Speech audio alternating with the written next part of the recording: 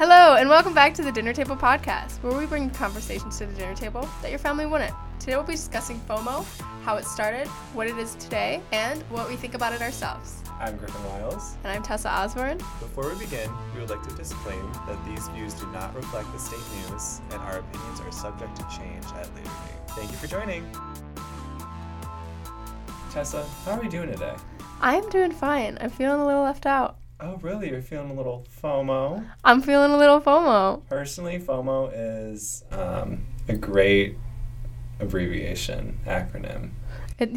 Perfect description. Let's talk about FOMO. Do you know how FOMO came to be? No, but I feel like you've done the research. Tell me a little bit about it. Okay, so FOMO was first identified in 1996 by Dr. Dan Herman, a marketing strategist who researched it and published the first academic paper on the topic in 2000. There was an author, Patrick McGinnis, who coined the term FOMO itself and made it popular later on in the decade. Since then, social media and FOMO are basically codependent. You can't really have one without the other. Throughout all the research that I did, social media and FOMO, they really go hand in hand, especially in today's digital age. That's so interesting. It is very interesting. They are literally inseparable. You cannot have social media without people feeling FOMO, and you cannot have FOMO without people being on social media. It is such an interesting dynamic. It is literally so codependent. I feel like social media has made FOMO into what it is today.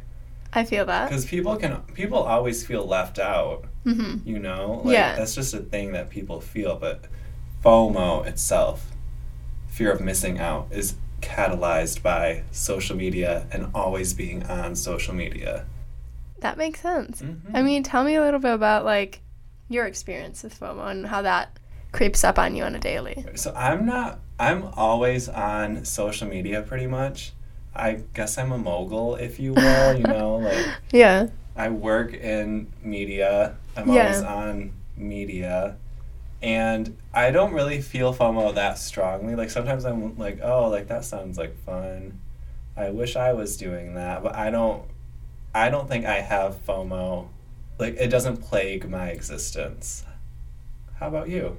I think my stance on that, I think it does plague my existence, to be quite honest. I know it's dramatic, but it's not into the concept where I'm like, oh no, I feel like my friends are hanging out without me, because I feel like I have pretty good friends and they wouldn't do that. But I do feel like I used to have this really bad break sophomore year of college where I didn't sleep for months. Okay. I slept, okay? But, I didn't sleep a lot because I was really worried I was missing out on information. I really had this fear that I was missing out on, consuming as much media, data, anything all at once. I wish I could sleep and read a book or sleep and watch videos or do something. I feel like sleep was, kind of the antagonist in my story. That is so interesting. I know. I wonder how being a journalist and FOMO relates to each other, because I feel like as a journalist, you're always trying to get that story. You're trying to get that, hot beat. Mm-hmm. Where do you get a break from that? Because, if you go on vacation, it doesn't mean that news is stopping. Exactly, yeah. Yeah, so I feel like as a journalist, you're signing up for constant FOMO and this constant anxiety around always being there and always being on top of stuff.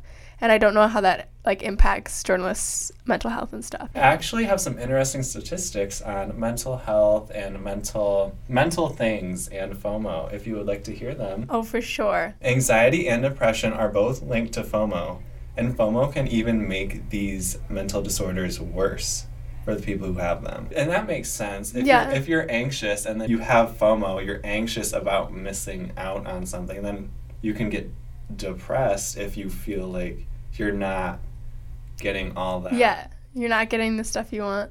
Extroverted people are more likely to feel FOMO because extroverts are linked to higher social media usage than introverts. Okay, that makes sense. Yeah, I would agree. It makes sense. Because also introverts don't really, they want their time alone. Yeah, exactly. Extroverts thrive off of the energy and vibes of other people.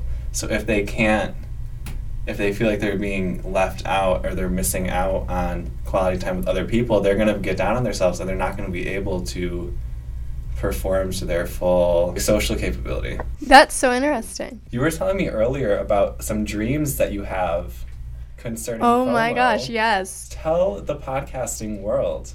Okay, you guys, this is crazy. I will have, back when I wasn't sleeping, and even now to this day, I would get them once in a while. But I will have dreams where I'm just reading PDF files of text, like huge amounts of text, and I'm reading them at like 40 miles per minute. I'm like reading books, or sometimes I'll be on social media. I'll be like going down my news feed, and I just like don't know why I'm doing that. I think it has a lot to do with my anxiety around FOMO and missing out on information, and I just like to consume a lot of information. So I don't know. Consumer. Yeah, so I think like it's very interesting because the FOMO and the anxiety around it has like infiltrated my dreams. Yeah, it's manifesting in your dream content. And I've had dreams where I'm texting people, but I don't think it's because I feel like I'm missing out.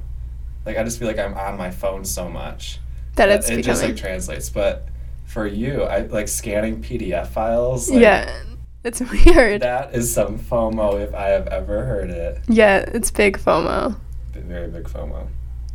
So there is a psychological aspect to FOMO. It's not all social media. It's not all seeing your friends post and whatnot. There is a psychological aspect to FOMO. Tell me a little bit about that. FOMO can be attributed to situational or long-term deficits in psychological need satisfaction.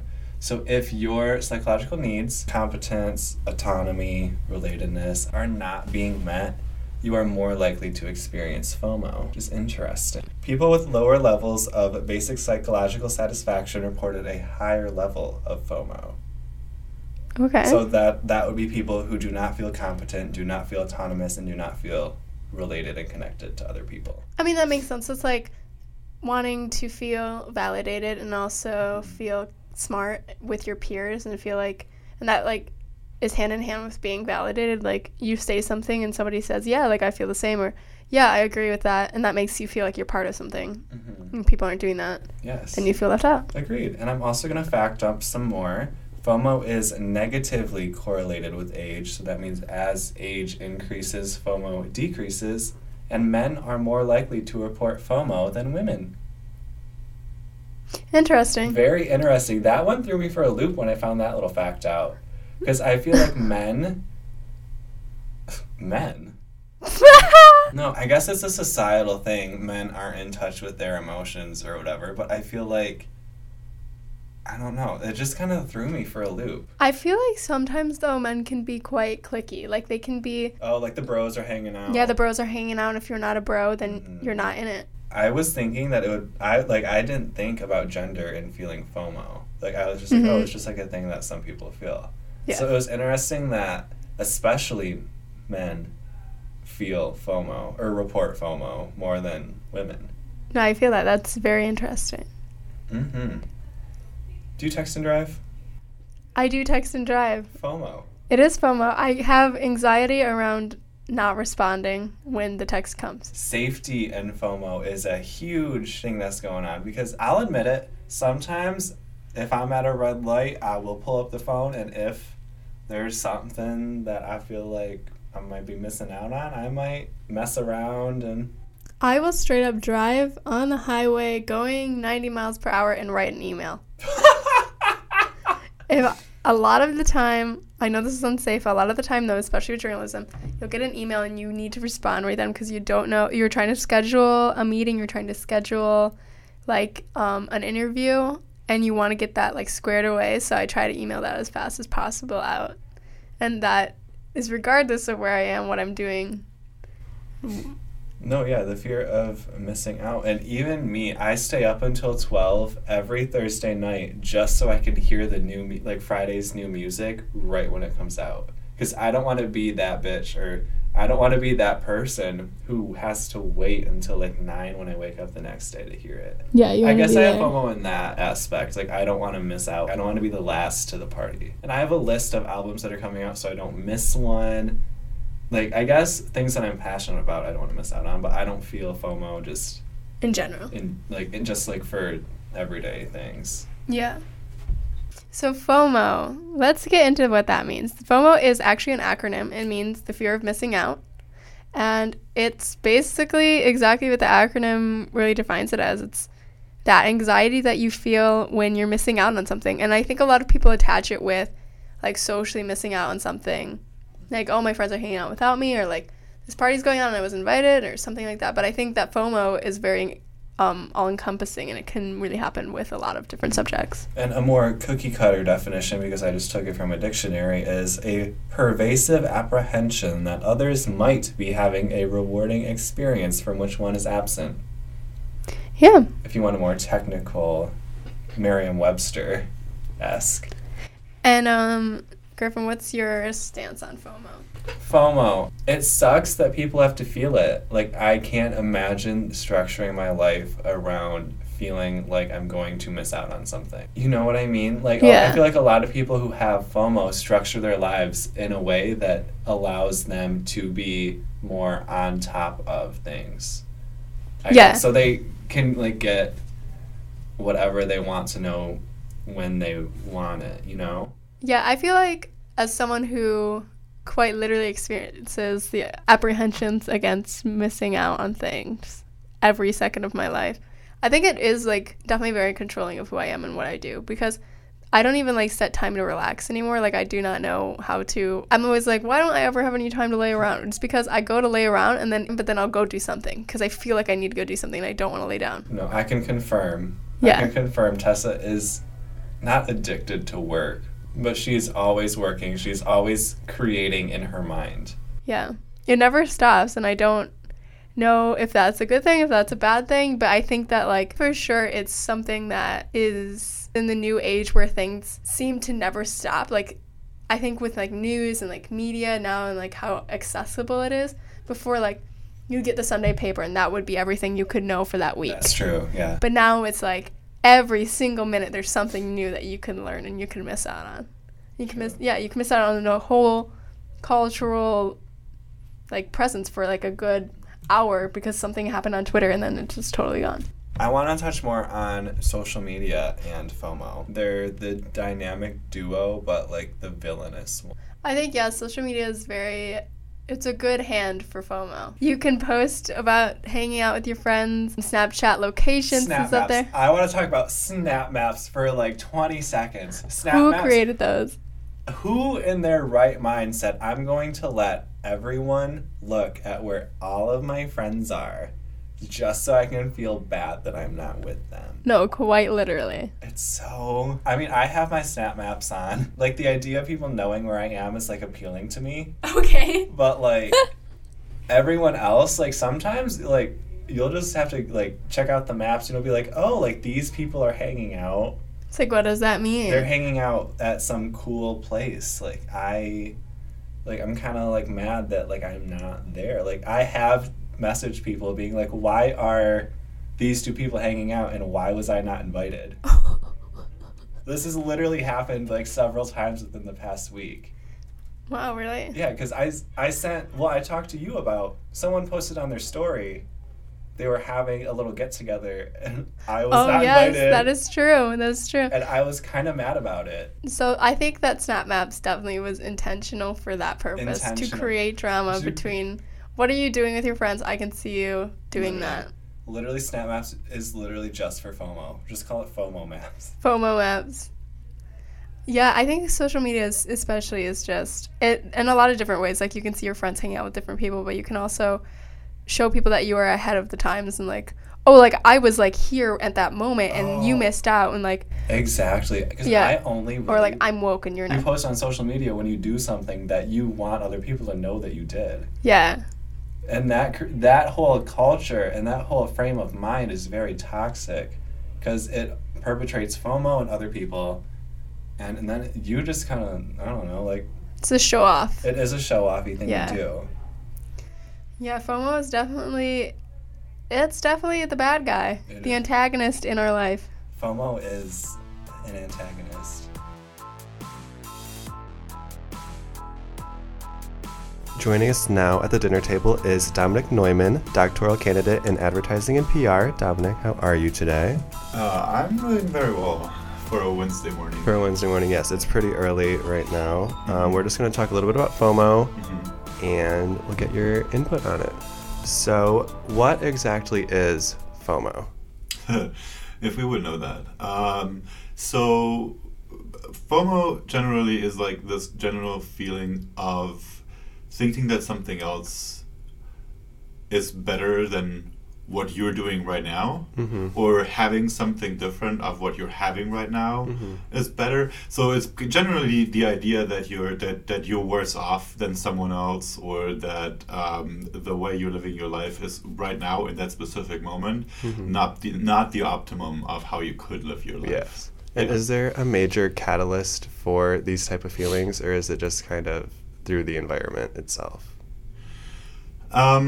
So generally, I want to say that because humans are mostly socially driven animals, we're trying to like be as connected as possible to others, and everything that makes us feel like we're not as connected, or not as part of something as we want it to be, that would increase this like unpleasant feeling, underlying anxiety. So I don't personally really like the term FOMO, fear of missing out, because it's ultimately not really a fear, it's more an underlying anxiety.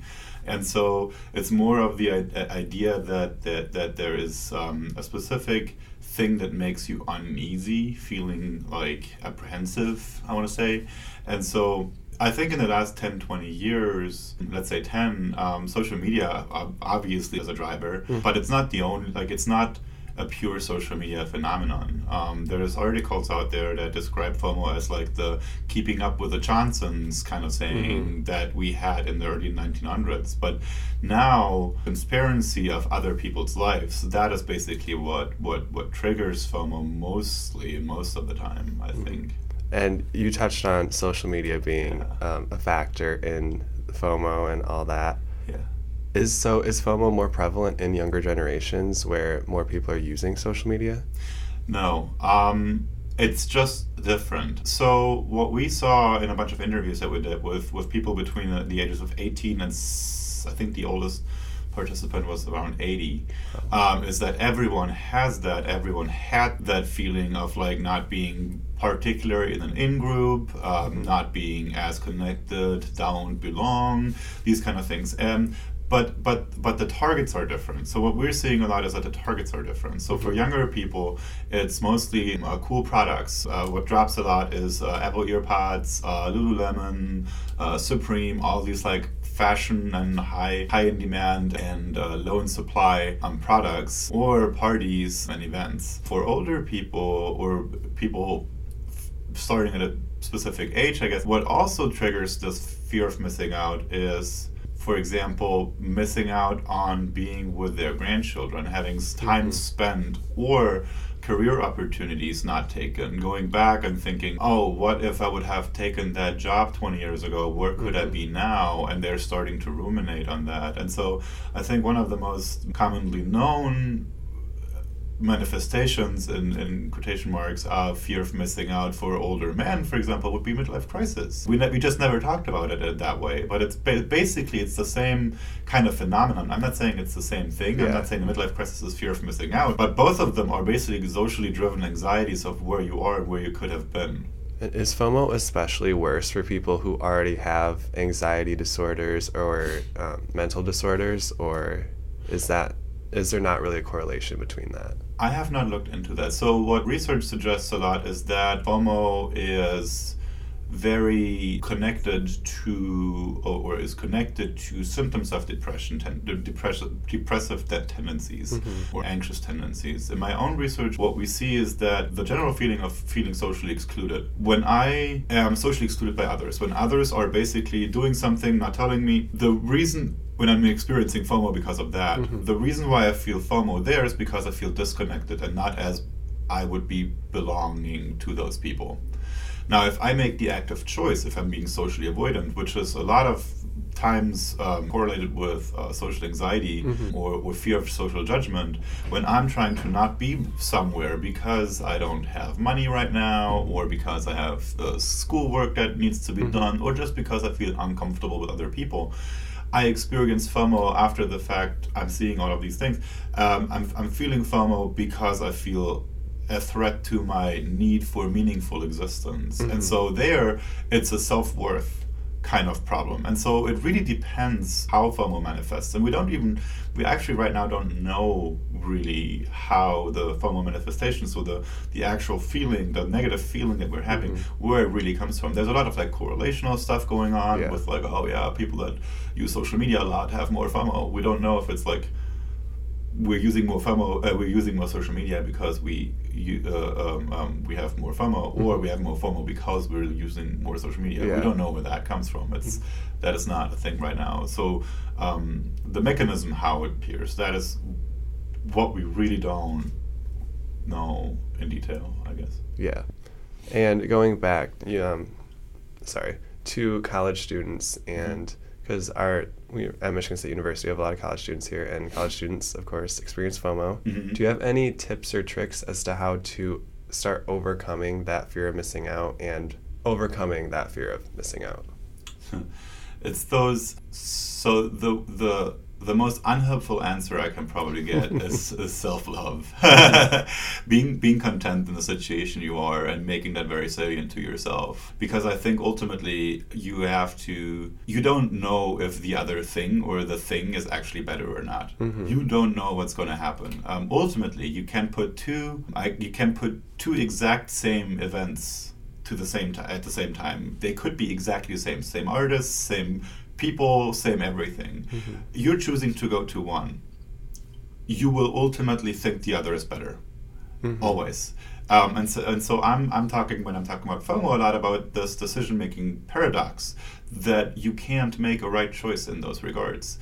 And the reason is, and there's a recent article that I really liked about opportunity cost overestimation, in business terms, which basically means that you're always gonna overestimate the other event, the other thing. You will not think, oh, this is way worse anyway.